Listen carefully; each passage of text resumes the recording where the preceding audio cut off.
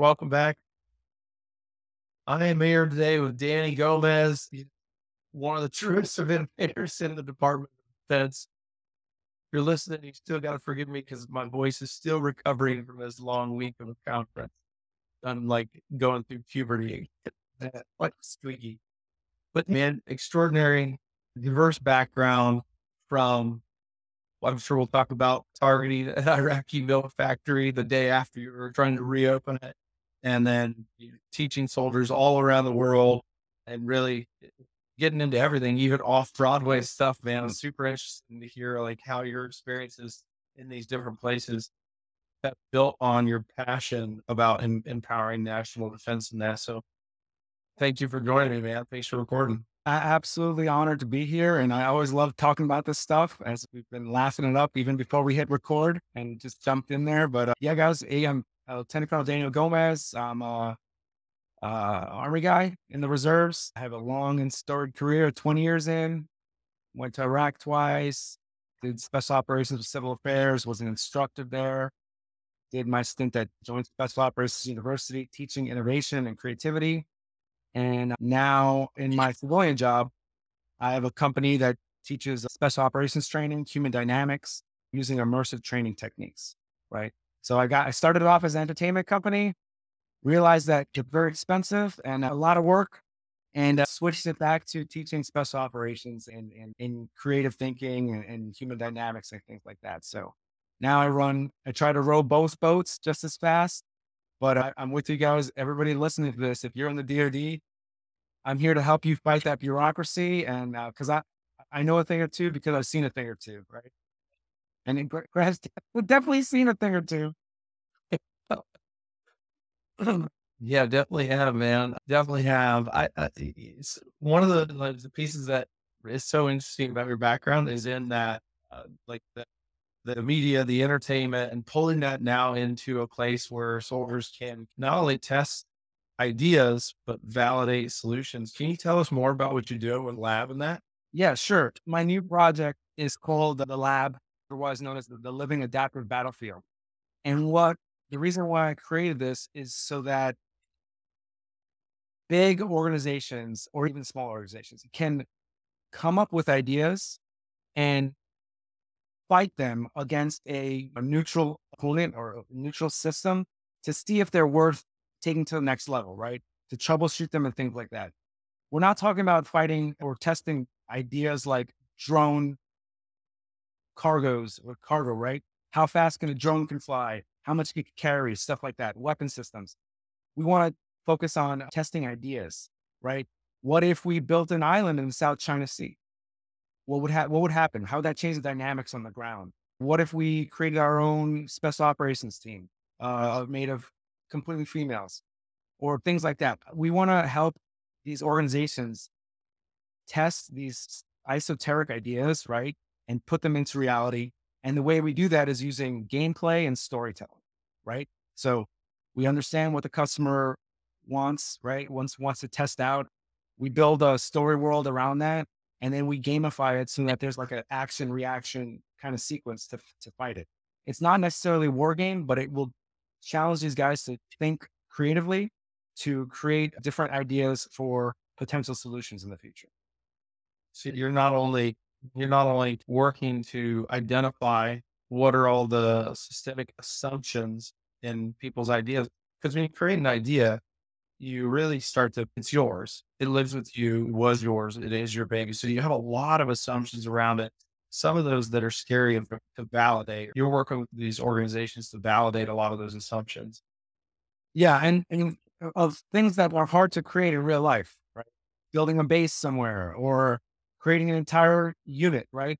Yeah. The SF guys have been creating this new concept called the soft space triad, right? Where they have a cyber guy, space guy, and an ODA.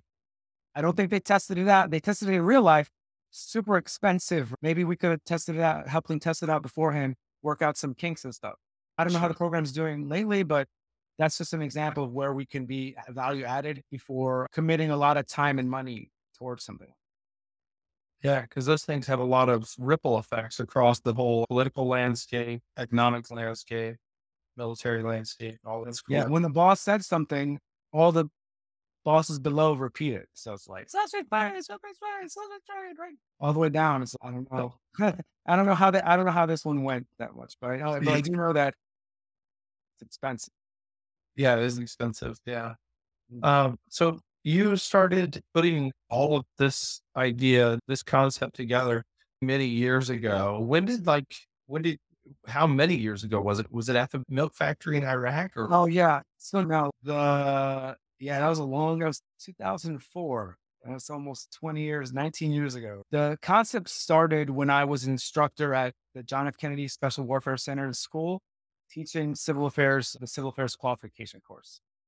We put soldiers in dynamic situations with unique stories and challenge them to become adaptable, to use their creativity, and to use their unique skill of being human, right?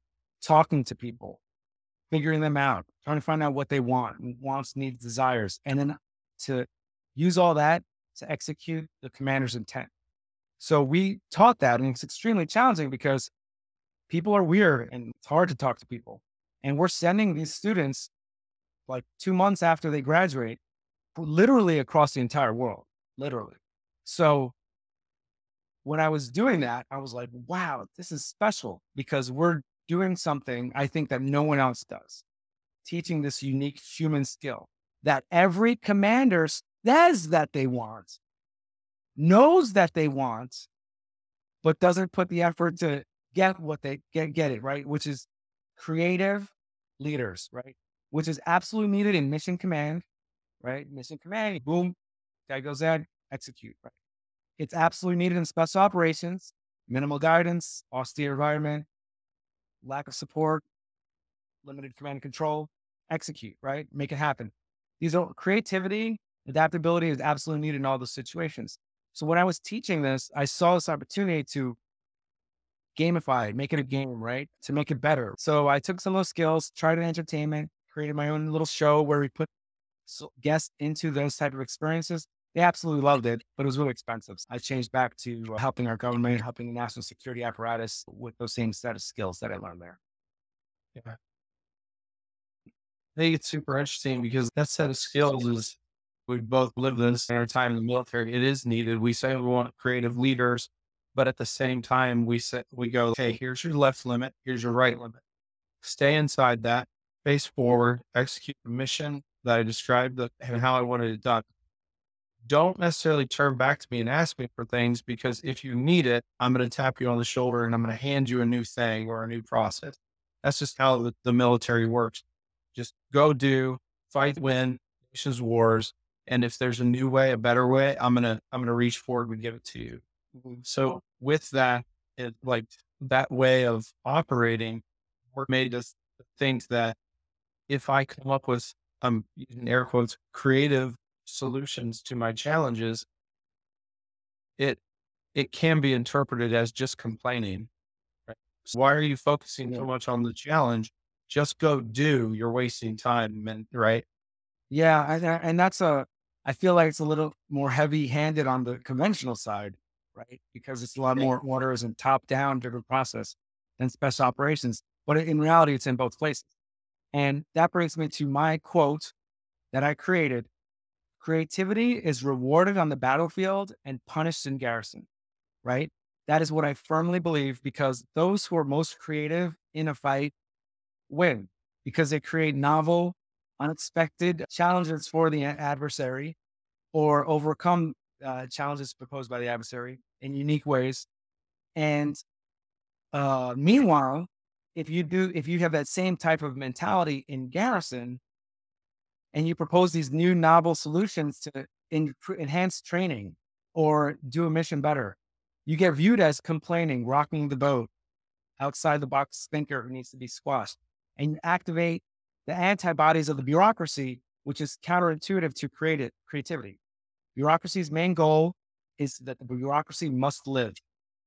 And creativity is an exact challenge to that. So all the antibodies get activated and they destroy you. So how do we as members of that bureaucracy and as a warfighter who needs to execute creativity, how do we do that? How do we balance both those things? It's very challenging. I'll give you that. I remember back when I was in a milk factory, right? I was a second lieutenant. Holy crap. And my battalion commander had me in charge of all the civil affairs projects in the AO. And I would ask him what he needs and what his intent was. And he would tell me, and then I'd create a plan and show him the plan and then execute. Then 14 months later, I got put back as a fire direction officer under my artillery battery. And the commander asked me to inventory some radios. So I said, why do we need to inventory the radios? And he said, don't ask me why, just do it. So you have two completely different mission sets. One where asking questions, it provided clarity and allowed me to execute the mission easier. The other one is shut up and color, faster, harder. This happens to everybody. I know we've been beaten down. If you're an officer, warrant officer, NCO, you've been beaten down by some leaders before. But how does the military balance that? How do we create a culture of innovation? Excuse me, I'm air quoting and making mocking noises. But we need it is literally our mandate to fight and win our nation's wars. Creativity is literally needed in that, but we do not put any energy towards it, right? It's a paradox. Yeah. How do we keep this organization alive with this bureaucracy while also trying new things? It's a very simple way to do it, by the way, is create experimental units and try little incremental approaches. But God forbid I propose that solution. No, I think you're absolutely right on that. Part of this is connected even to before we hit record, we were talking about the challenges that we're having recruiting and that. But let's see if I can try to connect my thoughts here. Skills going into the military, skills coming in, it's easier for us, especially as officers. If you went through college and now you're coming in with your commission, it's your skills coming in, your experiences. It's easier for us to connect the value of what we've done before to how we can use that life experience now in the military. Leaving the military or in the military, I think that it is harder for us to find the value of our experiences and apply them forward. What's your experience with that? What is your experience of I did that before, how do I use that moving forward? If that makes sense. Yeah, yeah. No, you're when you're in the military, you have a specific military job, military occupational specialty, MOS, right? And you're supposed to do the thing. But if you're in situations where you require breaking outside of that mold, you're not prepared for that. So you need to use your own skill sets and talents. And a lot of those don't match with what we're good at. So if people love to read about business or leadership, well, leadership's probably the only one that transfers over, but fishing, stuff like that, it doesn't really tie into the military, but it gives you the opportunity to think differently and add those creative thoughts to the military processes. So even as something as benign as fishing can help you when you're facing a challenge in the military. And a lot of times in the military, you have to overcome certain challenges. You're a problem solver. That's exactly when people ask me what a second lieutenant does or first lieutenant does, you're a problem solver. You just got to go and solve the problems. You are a leader, right? But you're more of a problem solver, right? Because you have to always be fixing all that stuff. So I think that you can innate human talent of the individual should be used in the military. People just don't know how to focus that and use it as like their superpower. I'll tell you what, the most creative being of energy in the world is a private, a left unsupervised with too much time on his hands, right? They will create stuff that's terrifying and also magnificent, right? Whether it's creating human parachutes during a windstorm or maybe figuring out some type of new way to hack the Merc chat or something like that, right? They can create amazing stuff. The question is, do we use those talents in our organization? Is there a process for that? Or do they just get lucky or get unlucky? Right. So like, how do we use this skill? Because the thing that one of the reasons this is factual, believe me, right? Our military is better than every other military is because we have NCOs, right? and we use our NCOs and we give them autonomy to do things that the most dangerous thing is a squad leader, right? A squad leader who could move his squad and to execute and accomplish that mission. So how do we highlight the talents of our organization, of our individuals, and let them shine, right? In our military, every branch, every rank. I think I might actually be a living testament to the fact that the bureaucracy of our systems can really stamp out somebody's optimism and even their creativity a little bit. So someone who's worked inside the DoD system, I think you can fully acknowledge that any LT, any civil affairs operator can develop the skills to make them effective, but not necessarily uniquely creative. So can you walk us through, were there key milestones that led you to instructing special operators at places like Joint Special Operations University? And that, what were the milestones that you hit? It's like a little bit of luck and opportunity, right? Like what people ask me, what's the most important thing we taught at SWIC, at the JFK Special Warfare Center? And I said it was adaptability, right? Being able to go into unique situations and thrive. So I got sent to Sri Lanka, Maldives, where it was me and an NCO. I had to go on a trip with a Sri Lankan general up north. He had to go to the Maldives to run a military planning conference with 3 colonels from the Navy, 2 Army colonels, and a Navy captain. What prepared us for that? You can't prepare for that stuff, right? You have to have unique talents and then some type of knowledge to do that type of stuff. Meanwhile, you got other people in the middle of Afghanistan doing DOE missions, right? Village stability operations and whatever. So in all those situations, my experience, I knew that I had to instill adaptability into the students. There was to get to the schoolhouse, I just said I wanted to teach because when I went through the schoolhouse, quote, it was the worst experience I ever had in the military, end quote. They taught us nothing.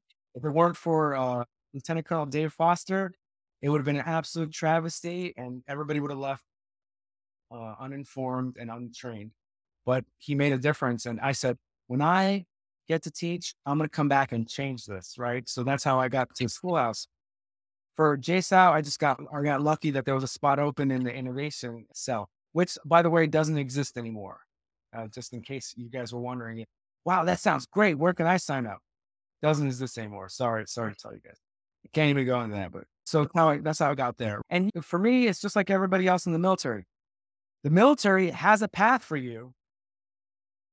There's also other paths you can take, right? You just have to be able to move yourself over into those little paths when your opportunity arises, right? If not, the military is going to tell you to go, right? Here's a great tip of advice for anybody who want to join the military. If you want to make general, do exactly what the military tells you every single time, and you'll make general. Because you'll have no autonomy, but you'll make general. And don't question it. If you want to benefit yourself to the most ability, right, you take control of your own path as it moves through the process. That's my military advice. That's dangerous advice, though. But there's a lot of truth there. I like how you described your experience through Sri Lanka because some of that is challenge, some of that is obstacle. But if you're constantly just looking at it as a challenge or an obstacle or something that's maybe doesn't have to be overcome, the adaptability piece. If you don't look at it as, okay, I can be adaptable, then you never find the opportunity in the obstacle. And that's what kills your growth, right? Oh, yeah. Personal growth or mission success, right? Yeah. Dave Foster said this, if you go there and you play Xbox in your room all day, you will achieve mission success because you won't get kicked out of country, but no one will question you. Right? Yeah. Like also you won't get anything done. If you want to do stuff, now is when the friction happens, right? And if you have friction, then the boat's rocking, right? Then you start going out there and people ask, what's that person doing out there? Why is he asking about this? What is he going to do over there? And then people get nervous. There was a point in my tour where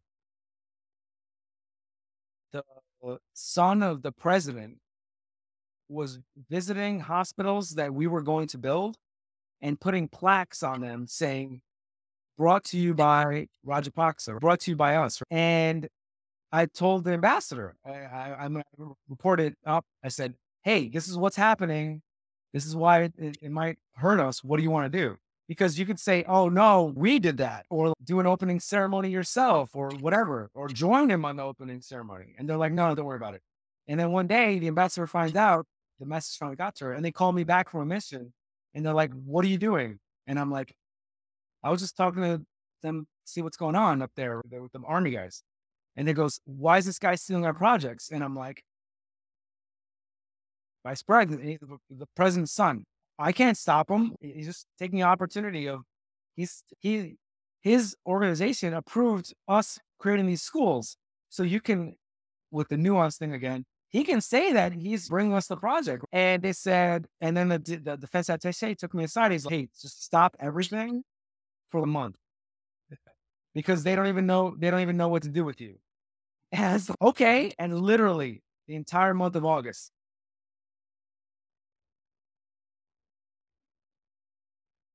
what? Because there's nothing I couldn't do anything. The people, I max their, I don't know, risk capacity. Yeah.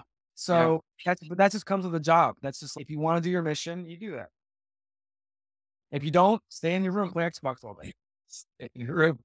Yeah, then you just won't get anything done, but you won't get the mission accomplished. So,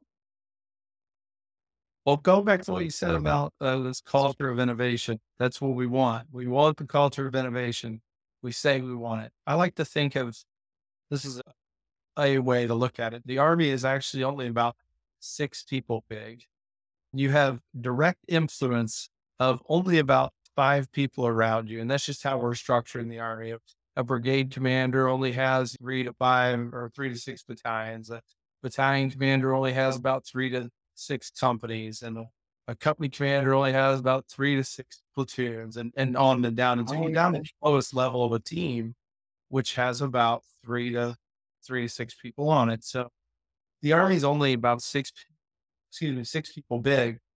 What's your advice for leaders? How can we speed up the spread of the virus so that a culture of failure and learning can be appreciated across the force, not just their 6 people? it's really tough. It's really tough because, and the reason why is because we're a bureaucracy, right? And we don't value those things. So if you fail, you get in trouble, right? If SpaceX blows up a rocket, do they go, oh, Article 15, like investigation? No, everybody cheers when the rocket explodes and then they launch another rocket, right? And that's what makes them an innovative culture, right? Amazon has the same thing. They are mandated to create experiments. And if they fail, they're rewarded basically, right? They get you tried or whatever thing, but their organization values that. So we need to value that as well. We need to have metrics that if you want to institutionalize it, you need to have metrics that champion failure, taking risks and failure when acceptable. And we're not talking about getting soldiers killed or anything like that. Like we need, what we do is inherently risky.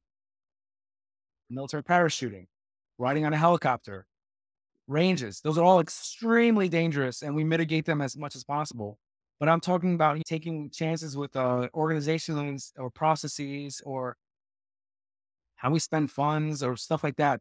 We can test new ideas and concepts, champion stuff. For example, let's just go here. You got OERs, right? Do you get OERs? I'm sorry, right? Yeah. OER. One of the things you put in an OER back in the conventional army when there's no wars, you were the unit training officer. You were the unit family FRG officer. You held the company ball, right? Those are things that you put on your OER as a success because you did it well. Yeah. There's a lieutenant I just met in 82nd Airborne Innovation Lab. He got a guy on Etsy to 3D print 30 head mounts because the head mounts are on back order and they wouldn't arrive for 9 months and the unit was going to JRDC next week. If that lieutenant doesn't put it on his OER support form, he's failed. If the captain doesn't acknowledge that is a success, he failed, right? That's just something that we need to put and like champion towards, right? If those things broke, at least you tried, right? If the head mounts broke or whatever, hey, you had head mounts instead of no head mount. You tried, and he used his own money for that too. So that's how we institute. That's how we do it from the low level. At the high level, we need to champion it. I'll tell you what doesn't champion it: these giant innovation projects and stuff like that. It's all great, but it's innovation theater. You know that. I know that, right? Let's talk about that. Are we ready? Are we ready to talk about it? Yeah. Okay. Okay. Ready for this one, people? Strap yourselves in. Dragon's Lair. Excellent. It's an innovation contest. They took a bunch of applicants who have an innovative process or a product that will create positive change in the military. All these people judge them and stuff like that. And they selected a winner, the team of a PFC and a lieutenant. And they created a system using an Arduino kit and Wi-Fi that detects mold level in a building to see if it's susceptible to mold. These two kids, I'll say it, kids, did great. They used their skills that the military did not teach them, their own unique talents, to create a solution to an extreme problem. Mold damages every single installation in the military and costs billions of dollars, right? And they were rewarded with a school of choice, an award, and stuff like that. Excellent. So great. So that's all the good news. And the fact that the units are championing this and the generals are out there saying, these guys did amazing. You should be like them. Excellent. Let's turn the coin over now. The United States DoD has $1 trillion budget. Their job is to have buildings that don't have mold in it. And they fail at that job every single day in every single installation. They fail because of bureaucracy, limitations on contracts, excuses, and garbage. Not a single property management, multi-million, billion-dollar company, the Cochrane Group, the Trump Organization, whatever, all these organizations that own real estate, they have no mold problems. Yet we do, and we have $1 trillion budget. And instead of solving that problem using creativity at the highest level, using a massive weapon system of $1 trillion budget, we rely on two kids to come up with an Arduino solution. So you guys got to get with me in this one. Excellent, also terribly tragic. Something's got to give. It's a paradox. Yeah. We got to solve the solution together. Doesn't matter what general you are or whatever. Sir, we have $1 trillion budget, and our men are the Swick barrack got condemned 3 months ago. Like cow. Right? They're old barracks. They're condemned. Do you think that the problem is because that not everyone thinks this way? Absolutely not everybody thinks this way. Yeah. The problem is we're in a bureaucracy that doesn't reward success or failure. It doesn't mean it was like guy who works super hard, guy who doesn't work at all, and they both lead to the same job, right? Right? Because it's one of the things. We would say we're a meritocracy. Some of our organization is a meritocracy, right? But I don't know, if I were commander and I molded my barracks, I would lose my mind. Yeah. I know the garrison commander on the base formerly known as Fort Bragg, and he's an amazing dude. And I know that if someone told him there's mold in barracks, he would lose his mind in trying to get that fixed. But also in chasing that tail, you probably reach some roadblocks along the way, right? And that's when you got to be innovative. Yeah. You mentioned a couple of people. You mentioned like Dave Foster. Was there anybody else in your career that really influenced you to shape your way of thinking?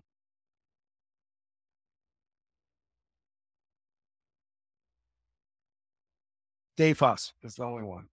Dave Foster. He's the only one because he came in, he literally came back from leave, and one of the guys in the office said, "Oh, why are you here?"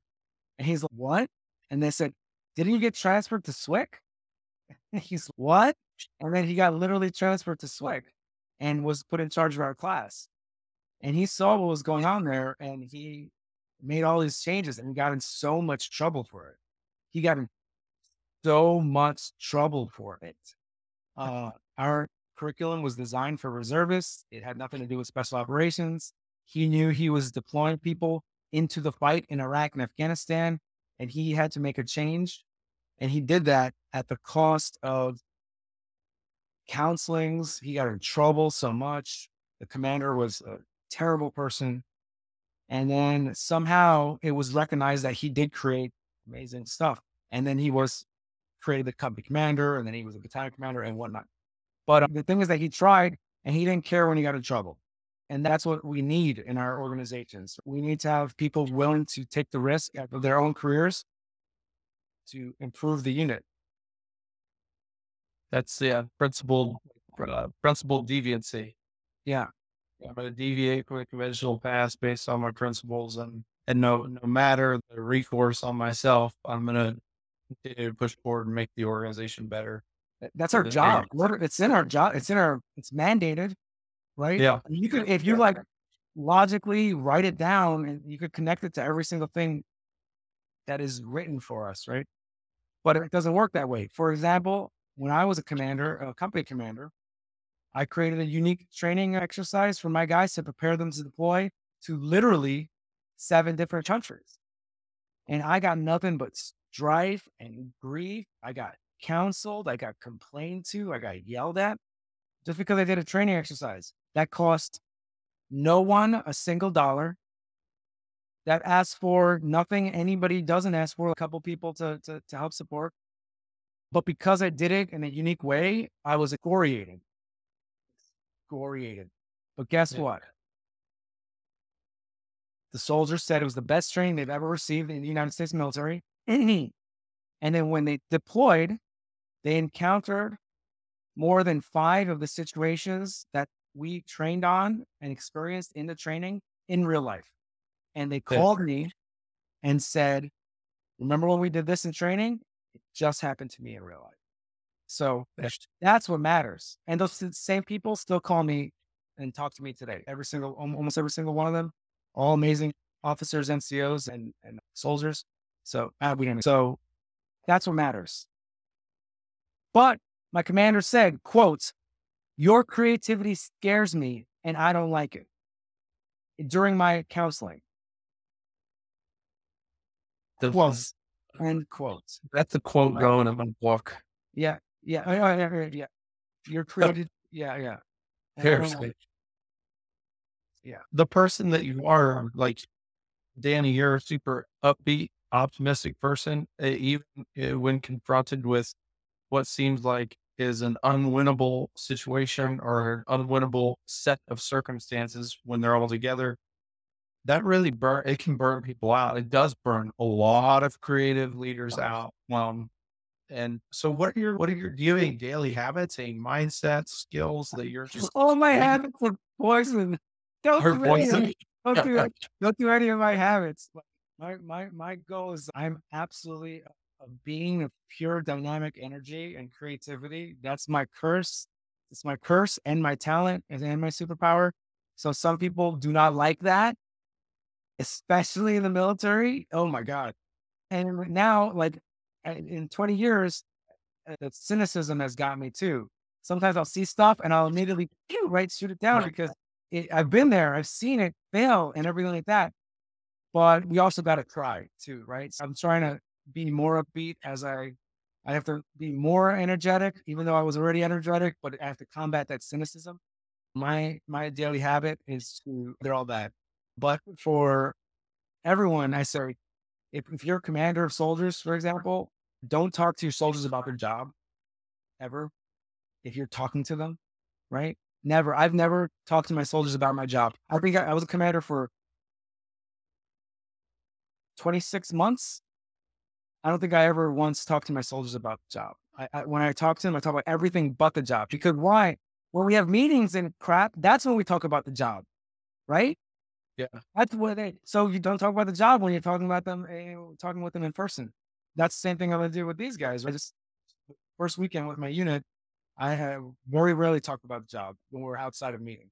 And I won't next 2 years when I'm a commander, I'm not going to talk about job. I'm talk about soldiers, how to care for them, right? A lot of people like habits. I started working out, drinking less caffeine, good sleep habits. Those are all really good. I'll tell you what's a good mental habit I could share. I have a therapist, right? Everybody should go to therapy once in a while, whether you think you need it or you don't, right? It gives you something positive to look for. Spend time with family. You need that. It's your energy, right? It gives you strength and power. And they grow up too fast, so don't take that for granted. I play a lot of video games, probably too much. You play video games. What video games do you guys do? Oh, I have a hardcore addiction to League of Legends. I tried out for the Army esports team, and they said I was the best lieutenant colonel that was trying out. And I said, wait a minute, am I the only lieutenant colonel trying out? But yeah, no, it's a great game. But yeah, I like to I keep busy with the movies, Yeah. comics, video games, stuff like that. Anything that has amazing storylines and stuff like that to help you think differently. One of the things that we do in the lab, we have a thing called FISci, which is fiction science, where we study fiction and how we can use fiction to better our craft in the military, where it's a positive look. What can we do to change? What will it look like? What's going on now? What are unique advantages that the enemy is doing? When has fiction shown us this before? Those are the stuff that I love to do, and it makes me really interested in the military. Nobody talks about that. We do not have a branch designed for that. Every branch, every organization with the word future in it is actually nothing about the future. That's It's weird. So that's I love to do that. So I always want to talk with people about that, whether it's drone swarms or biohuman grafting or exoskeletons. I'm always down for great. talking about that. What your next thing you're moving into is you're taking command, right? You're taking battalion command. Yes. Yeah. Tower What Command 10. on that? What excites you about that? What of all of this are you taking forward? What is the enemy to your culture that you're going to fear and attack on? We're just gonna number one thing is I'm gonna take care of my people and execute the mission. And our mission is to train up to be prepared to execute military police operations. So that's my mantra: take care of the people, execute the mission, and we'll be good. I've met some of the guys that are great guys. We have a great organization, great staff. So we're gonna be doing that, and yeah, that's the main goal there. And is that organization what are they doing with the future of technology and military policing? Yeah, And yeah, tell me about that. I have to find out. We right now it's just a lot of training. Yeah. That's the thing that everybody focuses on: the training calendar and getting up to getting all the lights green, and I'll go I have to go experience that for myself to see them train, see their operations, see their equipment, everything that I've seen before, like the ASVs, the Armed Security Vehicle. They got rid of those. There, we might Yeah. get some JLTVs. I got to experience the new M17. Great and vast improvement over the Beretta. Lighter, less kickback. Shoots a little. The sights are a little low, but it's fine. I qualified, right?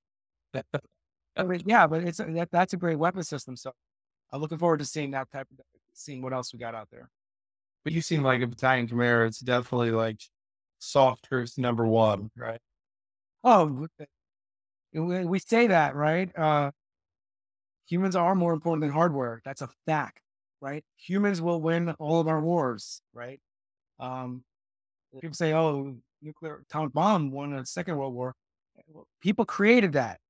Yeah. People built it, and then they flew it there. So, and then someone made the decision to do it too. So it's always about humans in special operations or the conventional army. That's our greatest resource, and we should never forget that. Which I know I'm talking to you guys your ear off here, but there's two extraordinary movements that are happening in the DoD, which again are paradox.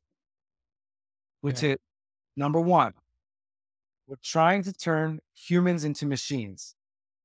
We always want to know their stats, their blood type, whatever, their resting heart rate. We want to know when they should sleep, when they should eat, blah, blah, blah. And then we want to push them to their extreme, make them carry stuff, all this other stuff. But we want them to make decisions like decision trees, right? Always you make decisions with like decision trees. But that's actually taking away the humanity of the soldier. So by making a machine, making a black and white operating system, what that leads to is a policeman like shutting down a lemonade stand, right? Is it illegal? Technically, follow the path. Yes, it's illegal. Does not comply. Doesn't have a food beverage license and certification, whatever. Also, the kids are selling some damn lemonade, right? But when you create people who are robots, that's what happens. At the same time, that same military is trying to turn robots into people, right? We're trying to make them have ethics. Robots don't have ethics. You program them, and then the programmers had ethics, and they get programmed into the robot or AI or software or hardware, whatever you call it. But we're trying to turn them into people, right? We have dogs that look like dogs and treat them like dogs, but they're not dogs. They're robots, right? We have algorithms that we have. This human resources using AI in their command selection list, right? I have the exact specifics of it. But from an article I read, though, is that it is making it's freeing up time for humans, right? So the article took it down from 3 weeks of work to 2 days of work. But what you're doing is to trying to speed it up, but they're also trying to take they want to take the bias out. Yeah. I'm not talking about like race bias, just like bias. But instead, when you use AI, you're exponentializing that bias. So one of the articles stated that it looked at senior rater comments for promote above peers. Not everybody gets that. But what you're doing is that's a function created by humans that does that. Is that the way we pick the best and the brightest and talented to lead? I would say no. But when you have the machine look for those words and weed out other words, you're exponentializing the selection of that, right? We have to ensure that we're doing it the right way, that the machines are not turning into bureaucrats themselves. So those are the two challenges: humans turning machines turning into humans. We can't have that. If you tell a machine to guard that fence and shoot whatever comes over it, they're going to shoot it. But if it's a kid, a soldier will be like, yeah, I don't know. I shouldn't shoot that kid right now. Does this warrant me shooting this kid? Can we do something else? Versus a robot's going to shoot a kid unless you program a whole set of different knowledge trees in there. So where are we going with this? We need to think about that. We're not. It's a tough one to do, especially when we don't even fully understand our own humanity and psychology. And no, we do not. We know that, but yeah, I think we need to focus. We need to talk about these things because they matter. Yeah, I agree with you. Hey, so far, man, you've hit on a lot of really awesome things about like, this idea of stop looking for, maybe don't look at things as obstacles, identify some opportunities, so that way you can increase your own level of adaptability. Like you call it adaptability. Also, we talked on like failure, appreciation of failure it rides on the back of leadership. And like you had your own leaders who said things like your creativity scares me, which is a common thing we have to fight against. I love how you talked about your habits and mindset. Now, not everybody's is the same, or you interpret what you do as poisonous to someone else, but it works for you. It's what gives you your energy, your drive, and all that. What if you had one last lesson that you could drop to anybody who's listening? Tips for aspiring entrepreneurs or leaders. Some quote, what would it be that you would drop to them? Oh man, never give up, because that's when you lose, right? If you don't give up and you keep trying, you'll eventually make it, right? So like, I'm not talking about if you have a really good idea and you're in the military and you want to get that idea done, you might not be able to get that idea done, but don't give up with your spirit, right? Try to do it. Right? Make them say no, right? What you have is a solution that will save money and lives and stuff like that, keep trying, right? Understand the situational awareness of will it is it should I keep pushing it this way or should I seek an alternate path? Because that's one of the big skills that you need to understand with innovation and creativity. Sometimes you'll meet a brick wall. You got to go around it or another way. And you need to do that smartly so it doesn't cost you your livelihood as well, which is unfortunate that we have to think about that. But you don't want to innovate yourself to death, right? If if you have a solution and your boss doesn't want to hear it, he doesn't want to hear it. So you're going straight at it will just keep damaging you. Keep trying to figure out a way. It might not be the right time. It might have to be done later, but that's fine. Do what you can. It's not an easy topic, but if you need help, call me. But a lot of people experience that challenge, right? If I keep doing it, they don't want to listen to me. Sometimes they don't want to listen to you. One of the biggest lessons I learned when I got out of active duty was just because someone says they want a problem solved doesn't mean they want the problem solved, which is absolutely like it's a life lesson. I'll tell you what, but I was a 36 when I learned that, which is very unfortunate. So if someone says, I want you to give the guys the best training they need to deploy, just because they say that does not mean that they mean that. They might just mean don't rock the boat. Right. Yeah. So you have to understand that. And some of that you can't know that until after the fact. But understand that just because someone says something doesn't mean they want the problem solved. Right. So you have to understand that for yourself and people you work with or work for. Otherwise, you'll be creating a solution to something that nobody asked for. They said they asked for it, they're not going to want it or buy it or need it. Very example, the recruiting challenge. We won the competition. We submitted a concept to reimagine recruiting for the United States Air Force and were selected as a winner. And then a couple months later, they said, oh, we don't want it anymore. It would take too much time. Did they ask us how much time it would take? Talk about that at all or anything? No, but we gave them exactly what they wanted, a solution that would reimagine the Air Force recruiting and get people in seats. But they chose a app that lets you look at a B2 on your smartphone on the desk or the wall. Now you tell me, how many airmen did this app recruit? I will challenge you to say none, but it's just me. So that's the life lesson. Yeah. You said that's a hard thing to figure out. And if somebody needs help figuring it out and give you a call, where can somebody find you if they want to? Yeah, just give me a call. I'm on LinkedIn, Daniel Gomez, LinkedIn. Or you go to my website, firstpersonexperience with X.com. Hit me up there. If you want to play in the lab, give me a call. Living Adaptive Battlefield. We're just getting started with that. I'm trying to create a sandbox where we can play in and to enhance our national security. Yeah, I'm here for you. Anybody wants to talk about innovation, creativity, or stuff like that? That's awesome. And then my last question is, people listen to Failed in Force or podcasts like this. Why do you think that that's so important?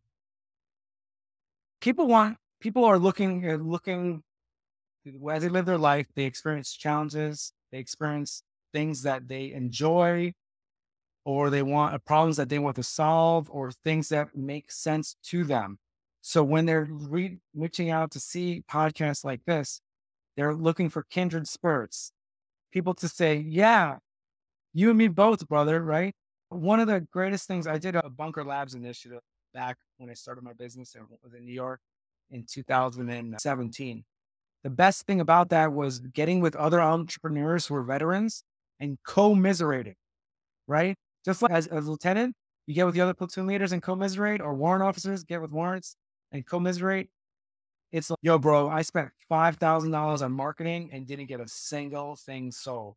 And the other guy goes, bro, I spent $10,000 on an app that's illegal in 7 states. And the other person will go, bro, I just had to cancel a $25,000 lease because the lawyer didn't do X, Y, and Z. So it's like we learn from each other, but we also share our trials and tribulations and build each other up that way. Right?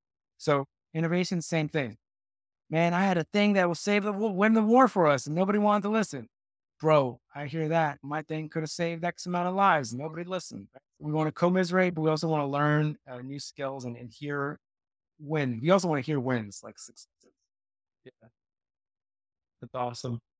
Danny, thank you for sitting down and recording this with me. Kindred Spirits. Yeah. We're gonna hit the end recording button here and probably continue to riff on some things that we're struggling with. So Yeah, man. Yeah. Great to have you. Thanks. I'll talk to you later. If you're still here, thank you so much. Thank you to Denlin Group for helping to craft this idea, put it together, and make it what it is, giving the heartbeat to the podcast as it stands. Keep coming back. We were going to record episodes with people like we've got a Vietnam veteran who was a lieutenant, second oldest person in his platoon. He's going to share stories about leading through the Vietnam War. We've got Matt Denny Mohawk from Denlin Group is going to come share stories about branding and just generally being awesome. We've got a sports psychologist who trains with Green Berets at Robin Sage there at Fort Bragg. People out of space. We've got people out of the banking industry, people out of cybersecurity coming. It's going to be awesome. So keep coming back. These episodes are just going to keep getting better.